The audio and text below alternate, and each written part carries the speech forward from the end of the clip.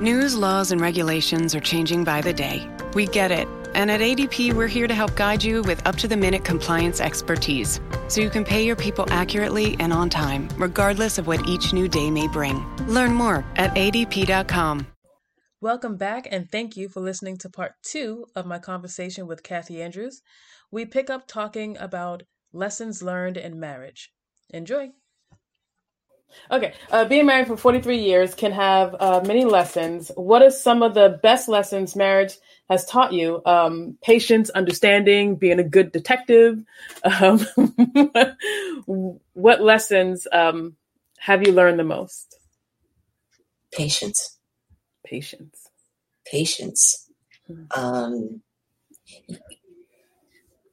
When you're married and you're in two different types of, you're not both blue collar, or you're not both, professional or whatever. That has its challenges. Being a good listener is another. So being patient when Raymond, who drove an 18-wheeler, would come home with mud on his boots and walk in the house that, I just washed the floor, blah. But, and his not being comfortable when I would be at work, and amongst my peers, that took patience, on both sides, to the point where he finally got to a point where he would go with me to these different things that I was involved with. And I would sit and listen to him talk his beer stories about the guys in the 18-wheelers, He had patience, understanding. And I find more now as we're older, we have health problems. And when I stop and think, this, I told you a little earlier, this world is not our own.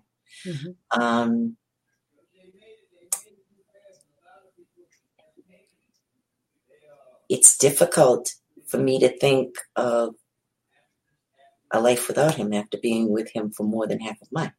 Yeah. More than half of yours. Yeah. Yeah. Yeah. Let's forget. Now I laugh about it. Yeah. Now I laugh about most stuff. Yeah. Good. Laughing is just a lifesaver. It just saves you. You have to laugh. Have to laugh. It does. So I had a question about us. So you are a second mother to so many people, myself included. What is it like to be a second mother to all these kids that you pick up along the way? Is it heavy? Is it hard? Do you ever not want to be a second mother? What is it like having all those people who need and love you? For me, it's second nature. I've always had kids in my life. We've taken in kids. I had a foster godson actually living with us back in the day. We always, even after Raymond and I got together, we always had someone living with us that was in need. So it was second nature to just, when I started working with students at the college, especially, because you find that they're tormented with the classes, the advisors that don't talk to them, whatever it is. They have issues. They have personal lives that have had issues. And so they need somebody that they can vent to. That's not going to be judgmental. That's going to accept them for who they are and where they're at. And I found that my office door was that door. Sure was.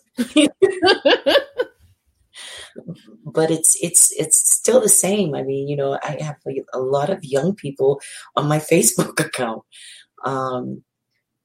that will talk to me all the time. And, Raymond will say, "How do you know that?" No, because so-and-so told me on Facebook. But they have issues, and sometimes they just need a soft ear. Yes. Sometimes they need a mother figure that's going to lecture them. See on you. And we had plenty of that too. For me,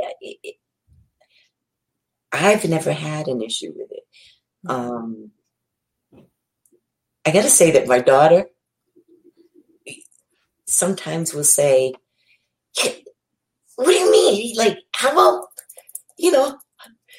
And I just, you already know, you got tea, and you got this one, and you got that one, you got that.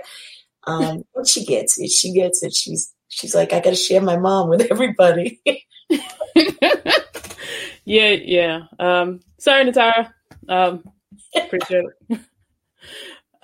So in the comments, Tara said, wow. Susie said, T? What's up, Susie? So yeah, you always had, oh, by the way, if anyone has any questions for Kathy, just throw them in the comments, and then, we'll ask her whatever questions. Be respectful, because she's like my second mother, so don't start a mess. Okay. So your room was, you were talking about your time at the college, and your office was always open. It was always like open door policy. And I have gone into your office many a times for everything from like a hug to some support. Like, you are always, always there. Do you miss that job? Like, do you miss, like, you're retired now. Do you miss it? I miss it. I miss it so much. As you know, I retired early so that I could help Ms. Tara and Jay with the kids. So I have my grandkids. And I love being with them, and I'm loving watching them grow. But yeah, I miss my students. I miss that atmosphere. I mean, I was at the college well over 30 years. So, yeah. So that was my second home. Yeah. I started there as a young person and, left there as a senior citizen. We ain't got to tell nobody. We ain't know it. But yeah, I do. I miss it. But I still have those that, as I said, will communicate with me. And, if there's issues, they kind of lay them out there, and, we talk it out, and it makes me feel good that I'm still wanted. Yes, very much so.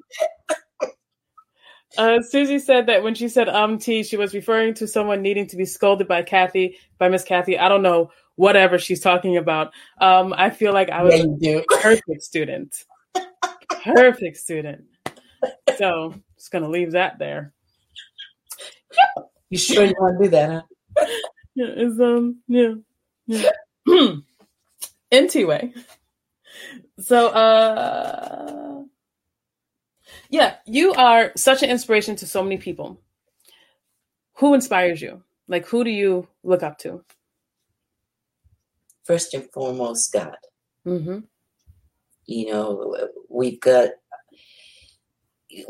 when you look at how the world is today, and I don't want to ever have to go back to where we were in the 1900s, early 1900s. Mm-hmm. So first and foremost, I give the Almighty all my glory. But my dad was a people person. Mm-hmm. My aunts were, they were all mentors to me. Mm-hmm. I had neighborhood women who mothered me. So it kind of comes with the territory. I grew up in the village, and the village took care of me. Yeah. And now I feel like I need to take care of those that are still in the village, whether that be, the senior citizens that just need somebody to talk to, mm-hmm.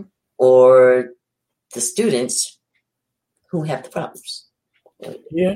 Personal things going on. Do we still have a village anymore? Like, is that still a thing? Do we still have villages like in our small communities?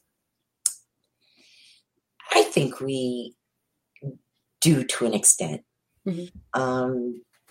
You know, I mean, the street that I grew up on, and then I went back and bought a house on the same street. So all the kids grew up together. And so, you know, their moms were our moms. We were in and out of everybody's house. I no longer live there. I'm over the bridge. But there are still people on that street that either we were neighbors with their parents, or their parents or grandparents were the people that let me into their homes and fed me sometime, you know. And so going back onto that street feels like home for me. And I know that I could knock on any door of those people that still live there and be welcomed in as family. So I think that, you know, and it's the same. I mean, if anybody crosses the bridge and wants to knock at my door, door's open.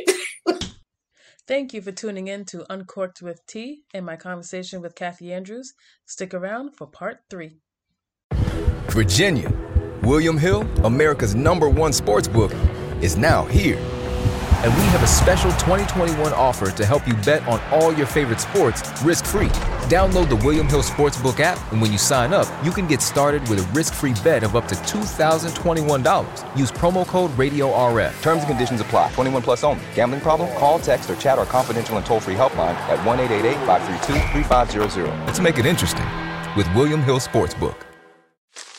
Me, but also you.